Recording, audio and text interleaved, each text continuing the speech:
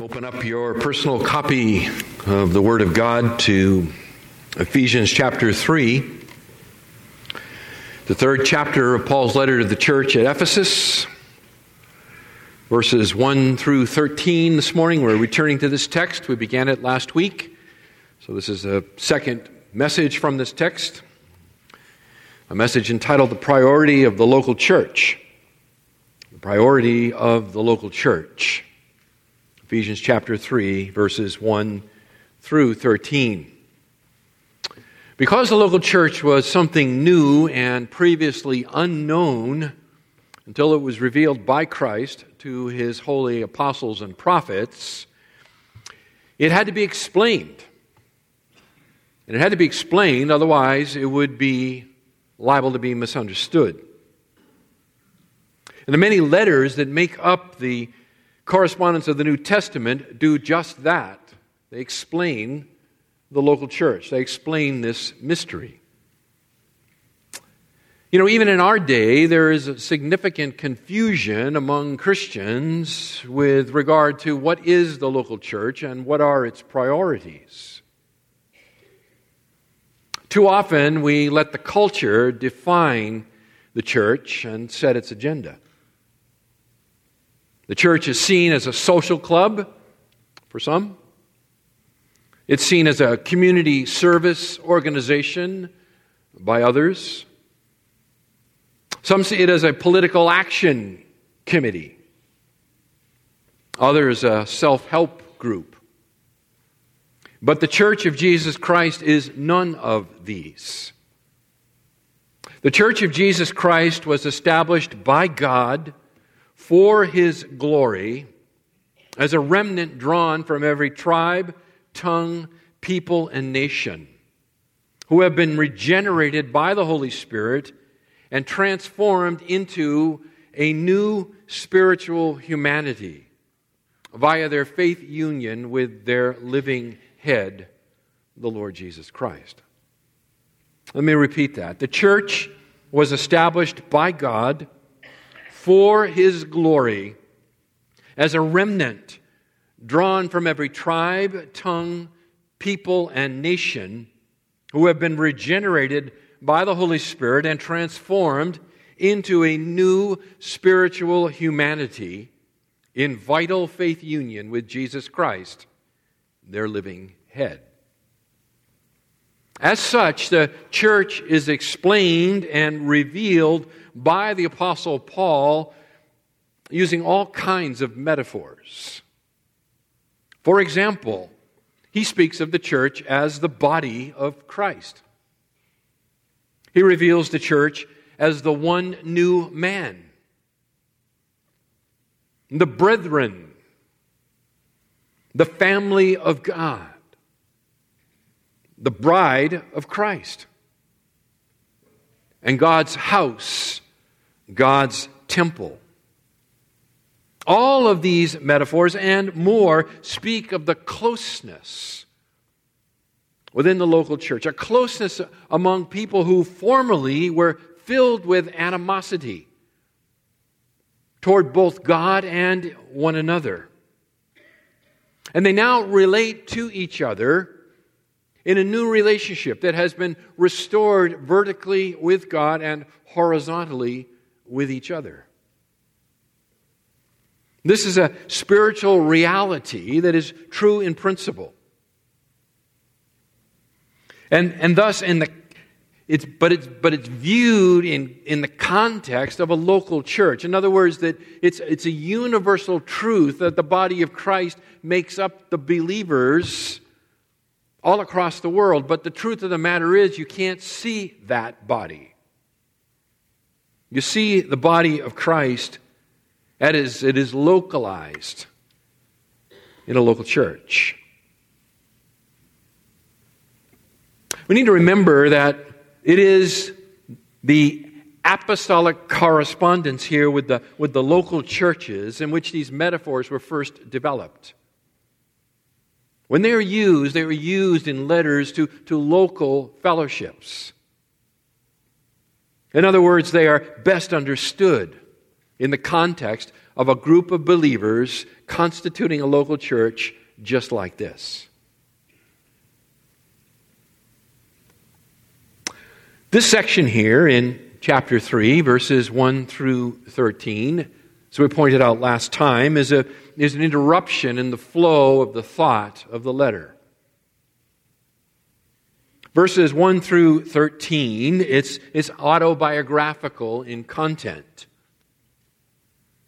In other words, Paul is dictating this letter, and he begins to want to talk to them in verse 1 of chapter 3, where he says, for this reason, he wants to begin to pray for them, but in the process of doing that, he reflects on his own imprisonment for the gospel that creates this local church, and that veers him off into a detour of an autobiographical section. He is imprisoned, he says, verse 1, for the sake of you Gentiles. And so he begins to talk about what brings about this imprisonment, what makes this imprisonment worthwhile. You notice down there in verse 13, where he says, I don't want you to lose heart at my tribulations on your behalf. They are your glory. I am imprisoned for your glory. And then in verse 14, as we noted last time, he now gets back to the prayer that he intended to pray in light of the amazing truths of chapter 2 and beginning in verse 11 through the end of the chapter of the one new man in Christ. He wants them to understand that reality, but in the process, he feels compelled to talk to them about his own autobiographical experiences with regard to this amazing truth. So we're here in 3, 1 to 13. And in this section, we noted last time, there are 3 significant truths that we can find about the priority of the local church. 3 significant truths about the priority of the local church that we need to hear.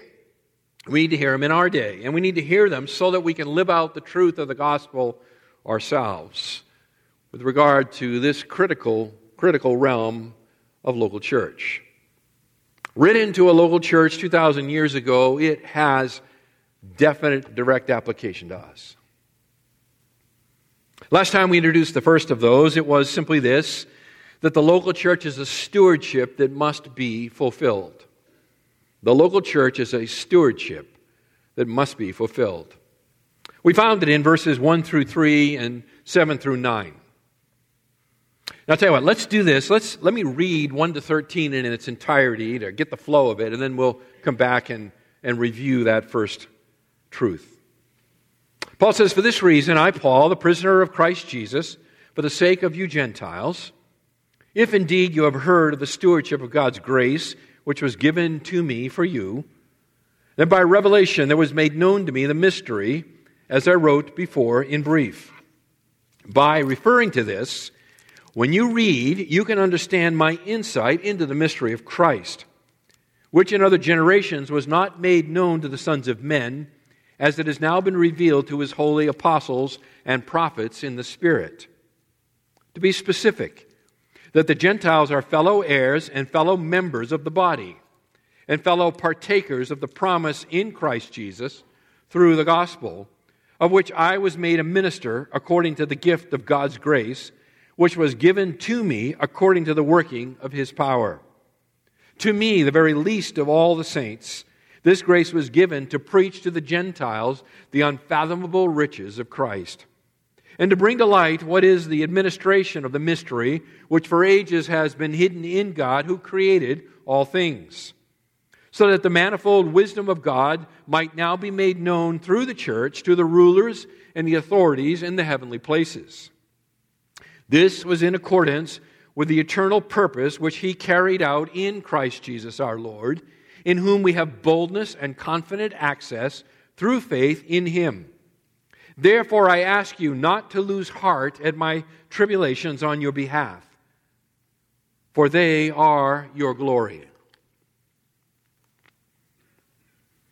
That first truth there in verses 1 to 3 and 7 through 9 is that the local church is a stewardship that must be fulfilled. The Apostle Paul was directly commissioned by the Lord Jesus Christ in Acts 9 to take the gospel to the Gentiles, to bring the message of the saving work of Jesus Christ and its earth-shattering implications to the Gentile world. And he calls it here in verse 2, his stewardship of grace. The word stewardship, as we looked at last time, can mean responsibility, and that's what Paul means here. In other words, it is Paul's responsibility to administer God's grace. To administer God's grace. And to administer the grace that he understood here as his God-given task to bring the gospel to the Gentiles, resulting in the planting of local churches.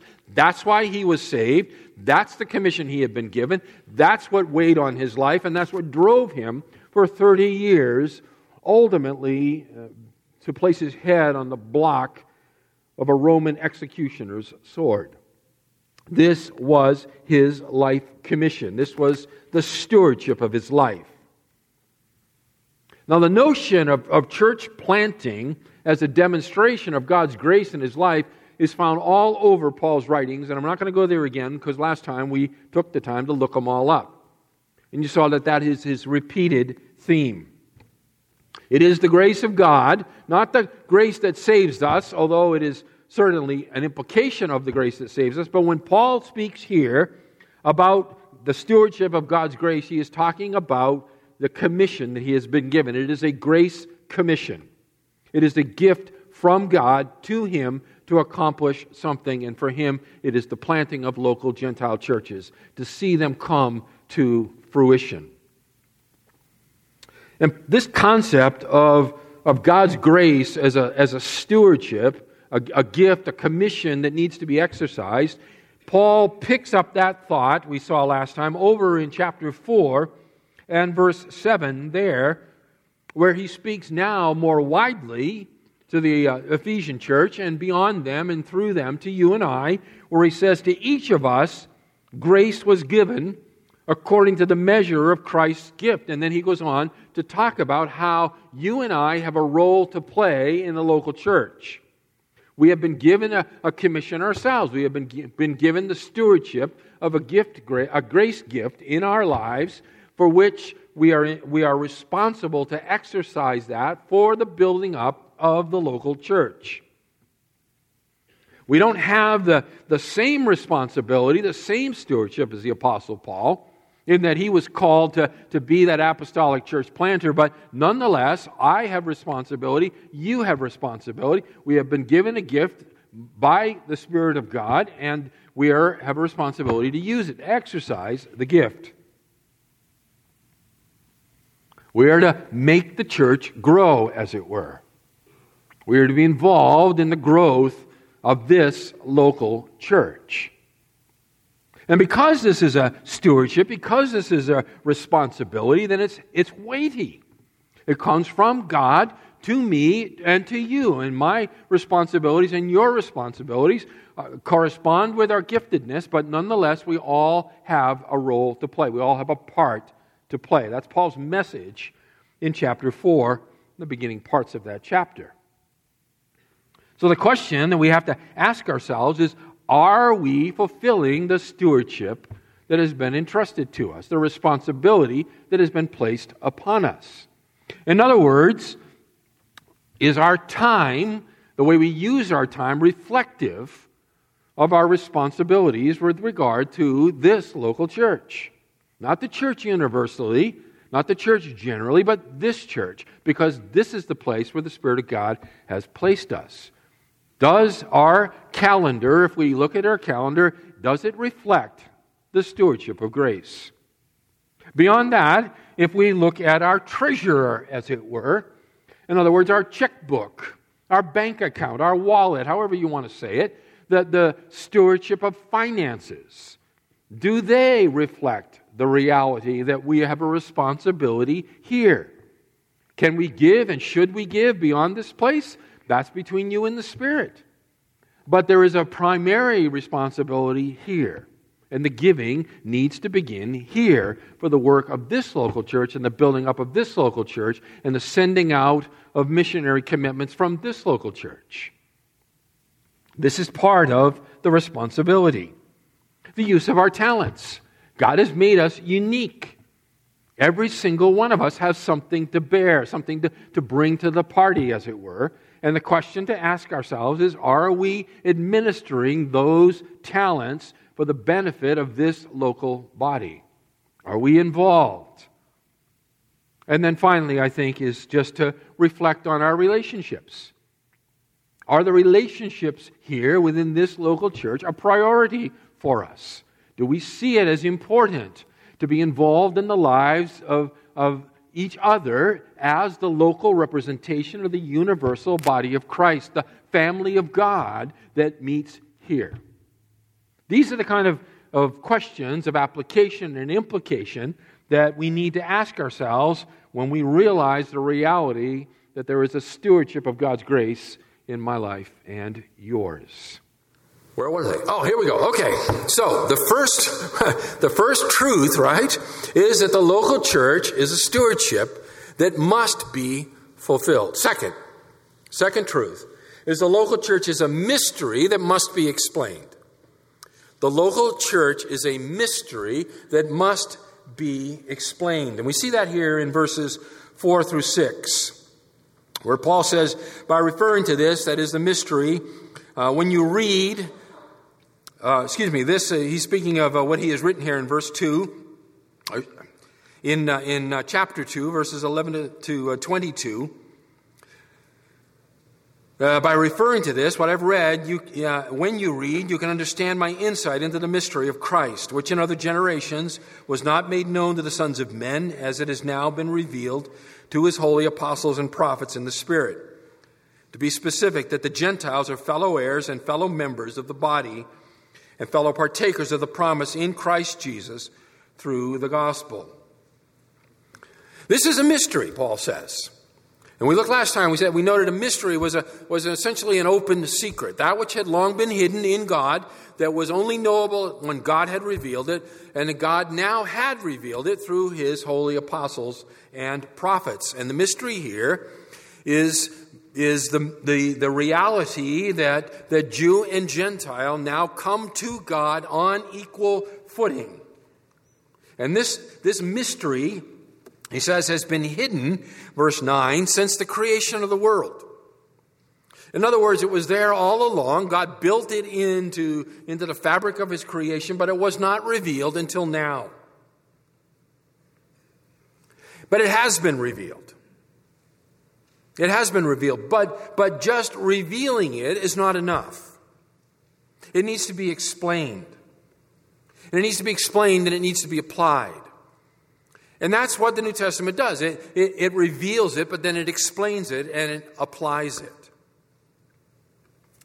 I think MacArthur has actually said it quite well when he writes, quote, "What is not properly understood cannot be properly applied." So it has to be understood. In other words, it needs to be explained so that it can be applied. And as we look here at verses 4 through 6, I think there are three things that we can observe here that help facilitate the explanation of this mystery. And the first is this, in verse 4, the mystery is understandable. The mystery is understandable. In other words, we should be confident that people can get it. If we explain it to people, they can understand it. They can get it. And that's important, right? If you're going to explain the truth to somebody, you need to know for sure that once you've done it, that it's going to be accessible to them, that they can get it. And so once God had revealed this mystery through the ministry of the apostles, it's readily available to all who will read and think about it. And that's what Paul says here in verse 4, right? By referring to this when you read. And he's talking about what I've just written here. And basically what he's saying is, when you refer to what I've written in chapter 2, you can get it. You can understand it. Even untrained theologians. This is not something that you need a theological degree to understand. It's available to every single one of us who are followers of the Lord Jesus Christ, united to Him by faith this morning and possessing the indwelling Spirit of God. You don't need an advanced degree to get this. In other words, you're quite capable this morning of understanding the concepts and perceiving the implications of the one new man, right? Verse 15, chapter 2. That He might make the two into one new man. You can get it. You can understand what He's saying, and you can work out the implications of all of that. Beloved, this speaks of really what we would call the perspicuity of Scriptures. That's a nice theological word. It means the clarity or the lucidity of the Word of God. In other words, you can open your Bible, whether you have a PhD or whether you are, still in junior high school, and you can read your Bible and you can understand what has been written there. You can not just understand the words, but you can understand the implications of those words. You are capable of that. Now, as disciples of the Lord Jesus Christ, that is possible because of the indwelling Spirit of God who helps us to hear and understand His Word to us. So does that mean that you don't need a teacher? Well, if the Scriptures are clear and lucid and you have the Spirit of God as your teacher, so what am I doing up here? That's a good question. What am I doing up here? No, it's not saying that there's no place for a teacher, to be sure. Teachers are ones who work hard at study, who have years of prayerful study of the Word of God and can help point you to things that maybe you hadn't thought of yet. But they cannot see what is not there, and nor can they give meaning to the text. They can draw out implications, help you to think about things you might not have thought about. So is there a role to play? Of course there's a role to play. But what I want to communicate to you here is that for anyone who is willing to do the hard work, you can understand this mystery. You can figure out the implications of it generally and specifically to your own life. Paul says in 2 Timothy 2:15, right? Study to show yourself approved as a workman who does not need to be ashamed, handling rightly the word of truth. If you will give yourself to the study of the Scriptures, you can understand the one new man and his implications for your life. The more you look, the more you'll understand. So this mystery is understandable. Verse 5, the mystery is available. Notice Paul says in other generations, it was not made known to the sons of men, as it has now been revealed. In other words, what he's saying here is that the Jew and Gentile together in one body on equal footing before God was a concept that had not been contemplated in the Old Testament. It had been previously hidden, he says, verse 9. But now, with the advent, verse 10, right? Now with the advent of apostolic preaching, the mystery has now been made known. God has made it known now through the church. Now it's true, there are Old Testament prophecies that contemplate Gentiles receiving God's blessings alongside of Israel. That's true. Isaiah has a number of them. For example, Isaiah chapter 2 and verses 1 and following, chapter 11, verse 10, chapter 49, verse 6. But these prophecies are speaking about the future kingdom of Christ, that future millennial kingdom when Jew and Gentile will come before the Lord to worship Him on equal footing. This notion of the body of Christ was a mystery.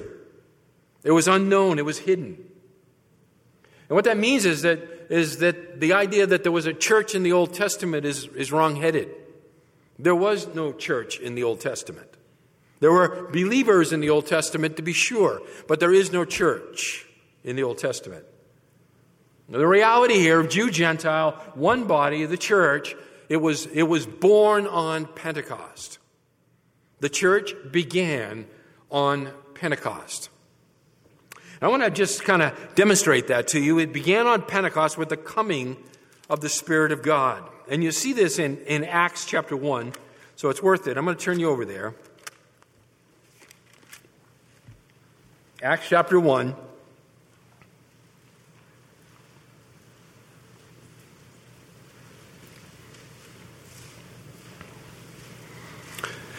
Beginning in verse 4. This is 40 days after the resurrection. Jesus gathers together his disciples. It says, gathering them together, he commanded them not to leave Jerusalem, but to wait for what the Father had promised, which he said, you heard of from me. For John baptized with water, but you will be baptized with the Holy Spirit not many days from now. So when they had come together, they were asking him, saying, Lord, is it at this time you are restoring the kingdom to Israel? He said to them, it is not for you to know the times or epochs which the Father has fixed by his own authority, but you will receive power when the Holy Spirit has come upon you, and you shall be my witnesses both in Jerusalem and in all Judea and Samaria and even to the remotest part of the earth. We all know what happens there in the next chapter, right? The Spirit comes upon them 10 days later at Pentecost, and the church is birthed at that point. I want you to turn back to John 7, and I'm going to show you something else there that's important in this discussion of when did this mystery church come into existence. It's in John 7. We'll pick it up in verse 37. John 7 and verse 37. Now on the last day, the great day of the feast, Jesus stood and cried out, saying, if anyone is thirsty, let him come to me and drink. He who believes in me, as the scripture said, from his innermost being will flow rivers of living water. Then John editorializes for us here, and he says, but this he spoke of the Spirit, whom those who believed in him were to receive. Future. For the Spirit was not yet given, because Jesus was not yet glorified. So the Spirit is not given until the glorification of Christ. In other words, until he has accomplished his cross work. And he says, once that has been accomplished, he tells the disciples there that I will send the promise to you. And the promised one is the Spirit himself, who came on the day of Pentecost. The church is born on Pentecost. It's our birthday.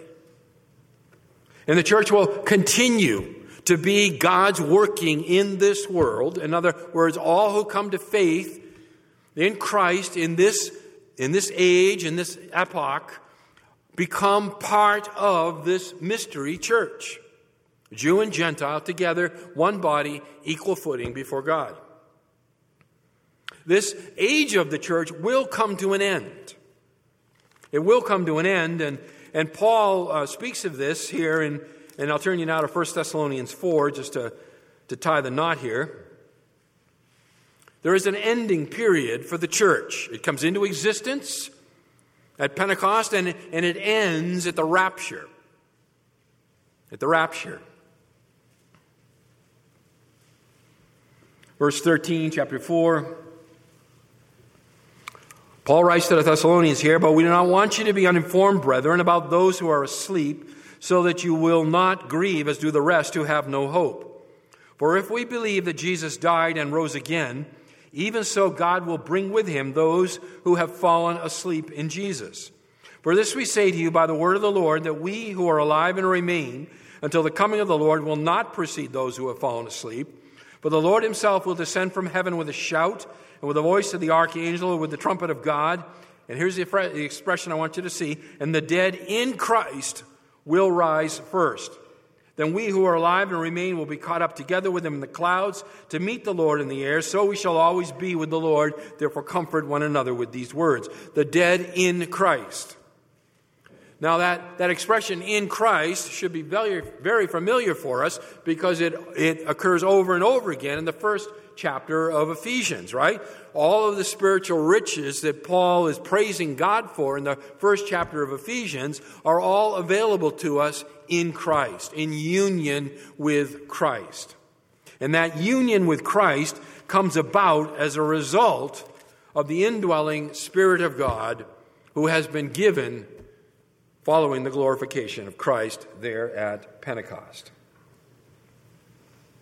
Beloved, under the Old Testament, the Old Covenant, as it were, access to God was restricted by a series of barriers, if you think about it. The high priest could come into the presence of the Holy of Holies but once a year, right? On the Day of Atonement, and that he needed to get in and get out. Beyond that, there was the court of the priests. They could come closer than most, but couldn't go all the way into the Holy of Holies. Only the high priest could do that. Outside of that was the court of the men. Outside of that was the court of the women. And outside of that, further still, was the court of the Gentiles. So there was this series of barriers that restricted, that kept people away from God. We were not all, as it were, on equal footing with equal access to God. But all of that changed when the veil of the temple was torn from top to bottom in the crucifixion of Christ, and it was thrown wide open so that we can all boldly now come and have access to the Father in the name of Christ, right? That's the message of Hebrews chapter 10, verses 19 and following, and I'm not going to track it down for you. You understand this? So something seriously earth-shattering has happened.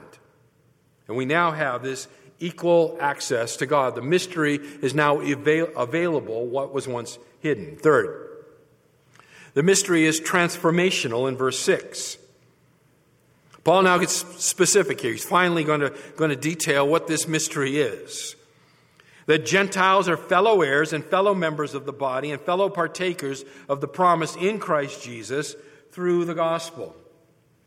He spells out the mystery here using three parallel expressions. You can see them here, right? Fellow heirs, fellow members, fellow partakers. There are three nouns, and they are each have the same Greek prefix, soon, which means with, added to the noun. And he does it this way intentionally. Paul likes triplets anyway, but he does this in order to spell out the earth-shattering implications of what it now means that the mystery has been revealed, that the way has been thrown open. And he begins with, verse 6 here, with fellow heirs. We are fellow heirs of the same blessing. In other words, the Jew and Gentile together receive the blessing. And what is that blessing? The blessing is God's promise to Abraham. God had promised Abraham that through him, through Abraham, all the families of the earth would be blessed. What wasn't disclosed to him was that it was through the gospel that all the families of the earth would actually become his spiritual children.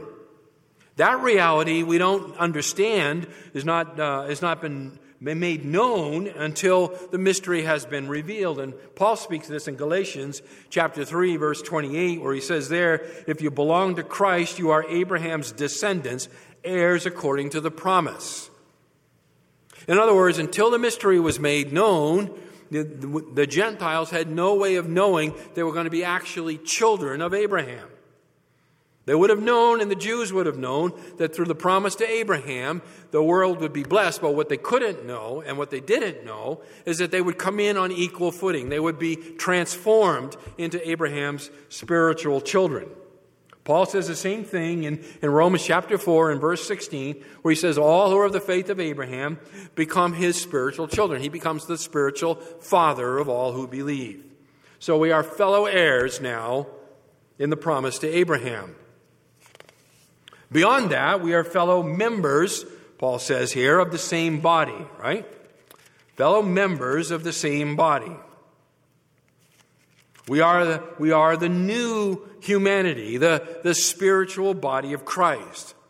And Paul identifies this as the church. Back chapter 1, All right, verses 22 and 23, it says he put all things in subjection under Christ's feet and gave Christ as head over all things to the church, which is his body, the fullness of him who fills all in all. There was no way to know this incredible reality that we would become the body of Messiah, the spiritual body of Messiah. And finally, he says, we are fellow partakers of the promise. Fellow partakers of the promise. What promise? The promise is for the indwelling Spirit of God. We become partakers of the promise of the indwelling Spirit of God. We see that in chapter 1, verse 13, where he says, in him you also, after having listened to the message of truth, the gospel of your salvation, having also believed, you were sealed in him with the promised Holy Spirit. The promised Holy Spirit. When was the Holy Spirit promised, and to whom was the Holy Spirit promised? And the answer is, it was to Israel. And you see it in Ezekiel chapter 36. So go ahead and turn there to Ezekiel 36.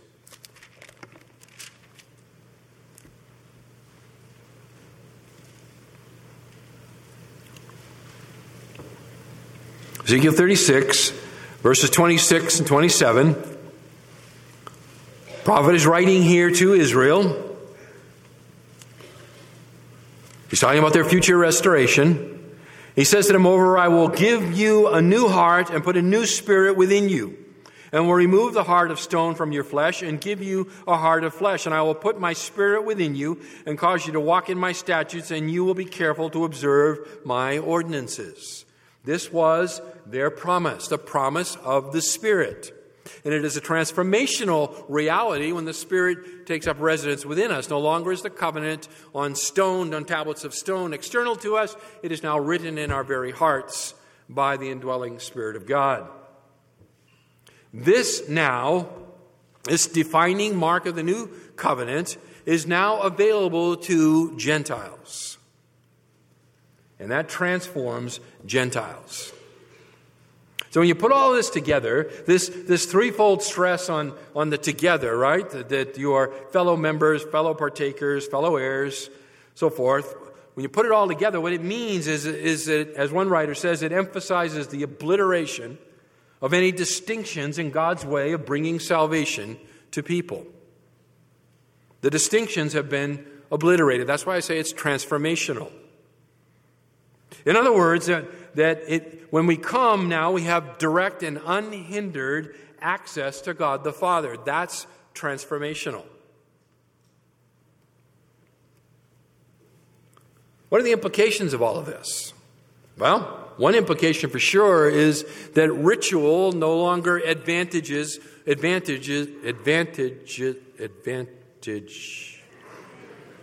or disadvantages anyone.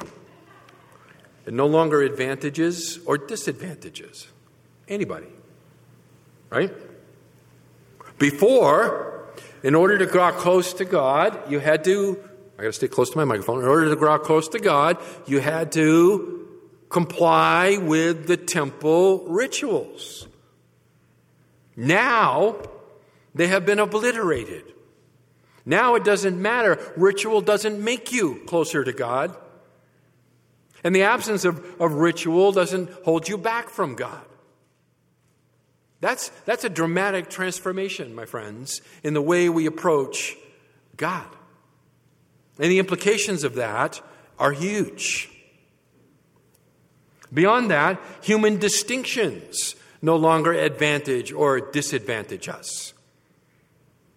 All right, Paul says that in Galatians chapter 3 and verse 28. Where he says, there is neither Jew nor Greek, there is neither slave nor free man, there is neither male nor female, for you are all one in Christ Jesus. In other words, in the past, if you were a woman, you could only come so close. And a man could come a little closer yet. And the priesthood could come closer still. And the high priest could come even closer. And the Gentiles could barely see. But now, all of that has been obliterated. Our access now is provided unhindered via our faith union with the Lord Jesus Christ. So Jesus says, I am the way, the truth, and the life. No one comes to the Father but through me, right? I am the way. I am the way. And Jesus is available to any who will come to him in faith. So the local church is this mystery that needs to be explained to people. Third, and finally, the local church is a witness that must be displayed. All right, it's a stewardship that must be fulfilled, it's a mystery that must be explained, and it is a witness that must be displayed. Verse 10 following, chapter 3 of Ephesians. Paul says, so that the manifold wisdom of God might now be made known through the church to the rulers and the authorities in the heavenly places. This was in accordance with the eternal purpose which he carried out in Christ Jesus our Lord. Paul says in verse 9 that God has revealed to him the administration of the mystery, the plan of the mystery, the plan of salvation, if you like, of reconciling humanity to himself for a purpose, verse 10, so that this manifold wisdom might be now made known to the angelic authorities. Manifold wisdom.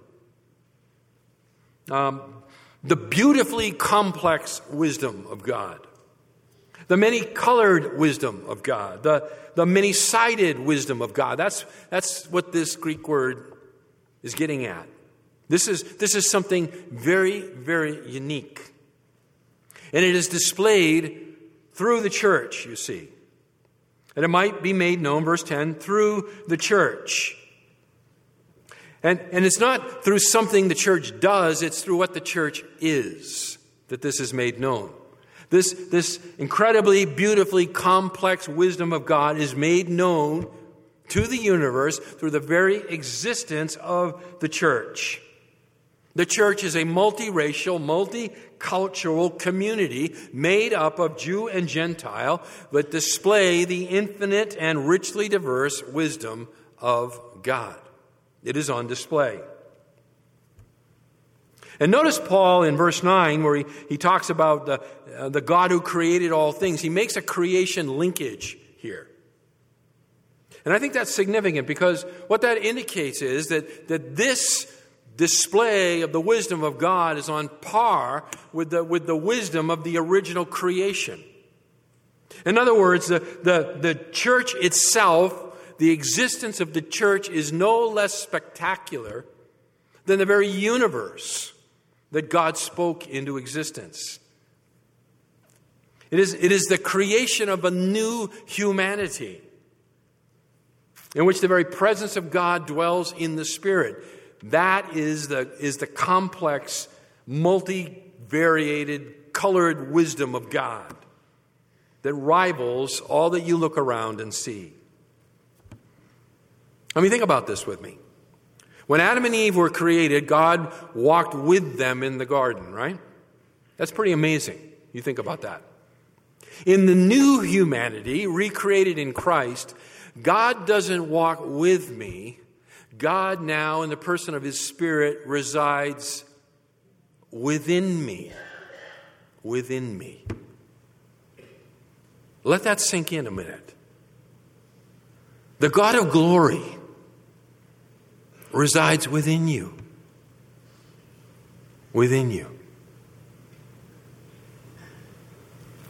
Paul says in 1 Corinthians chapter 12 and verse 13, where he says, by one Spirit we were all baptized into one body, whether Jews or Greeks, whether slaves or free, we were all made to drink of one Spirit. It's pretty impressive when you look around the universe, right? You look through the telescope, you look through the microscope, you go out into the night and just look up into the night sky with the unaided eye. You look at the complexity of the human body. I love watching nature shows and just seeing the glory of God's creation in the animal kingdom. I mean, it's incredible.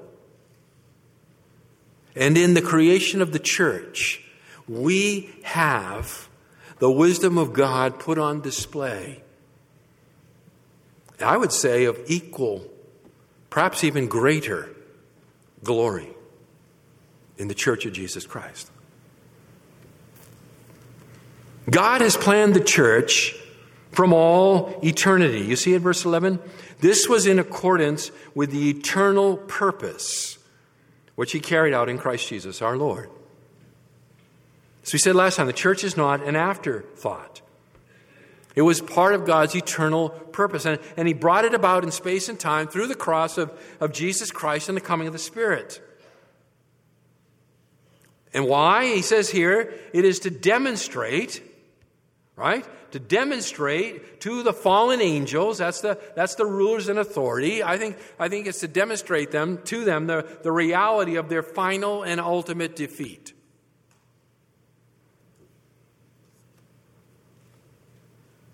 Jesus Christ now rules over the demonic realm by virtue of his enthronement following the resurrection. You see that in chapter 1, verses 20 through 23. We, chapter 2, verse 2, by virtue of our union with Christ, no longer live under the dominion of those rulers and authorities, the demonic realm.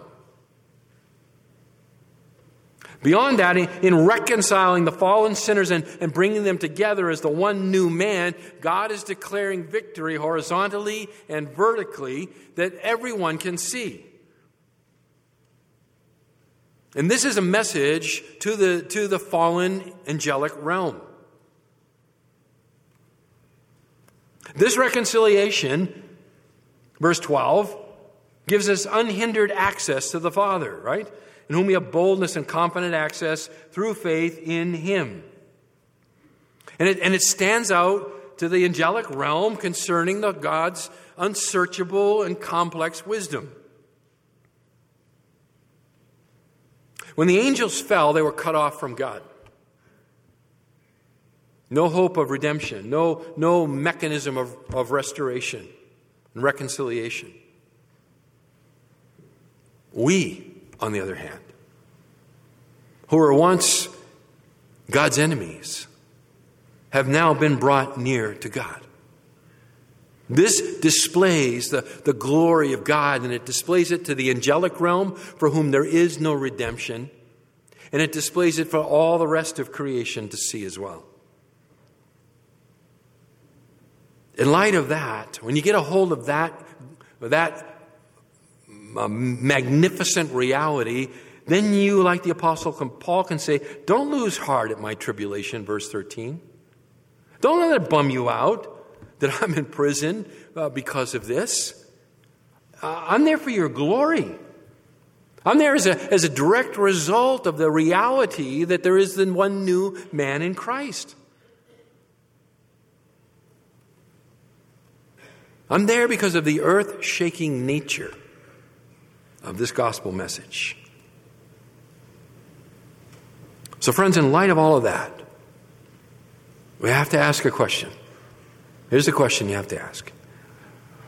Why must the witness of the local church be displayed? I mean, because that's what Paul's basically saying here. Is this local church here at Foothill has to be displayed. The mystery here has to be displayed. We cannot keep it hidden. Why?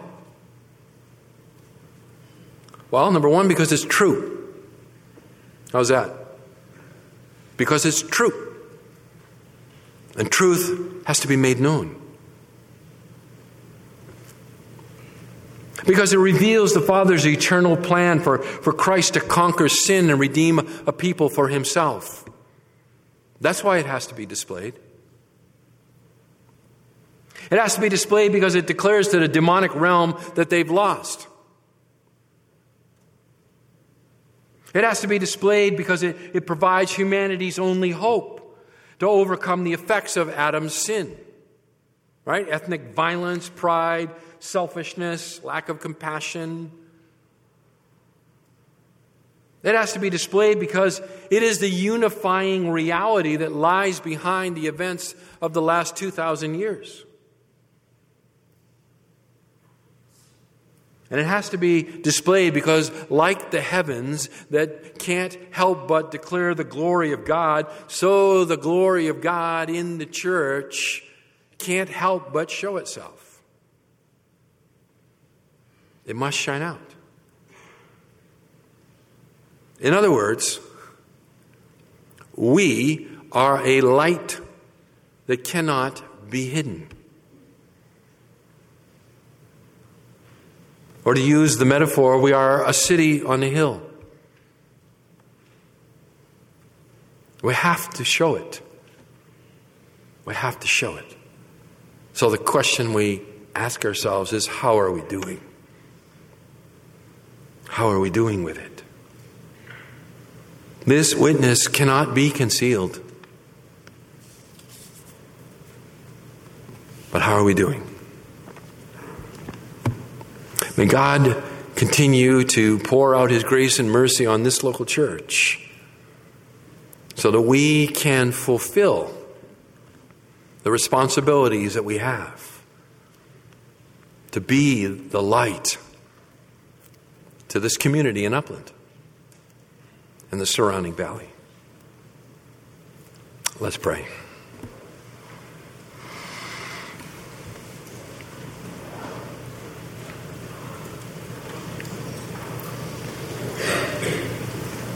Our Father, in the fullness of time, you sent forth your Son, born of a woman, born under the law, that you might redeem those who are under the law, and that you might create the one new man. This mystery church, this earth-shaking reality, that men and women drawn from every tribe, tongue, people, and nation are united together in a local fellowship that becomes a family of God. That becomes the temple of God, in whom you place your Spirit among us.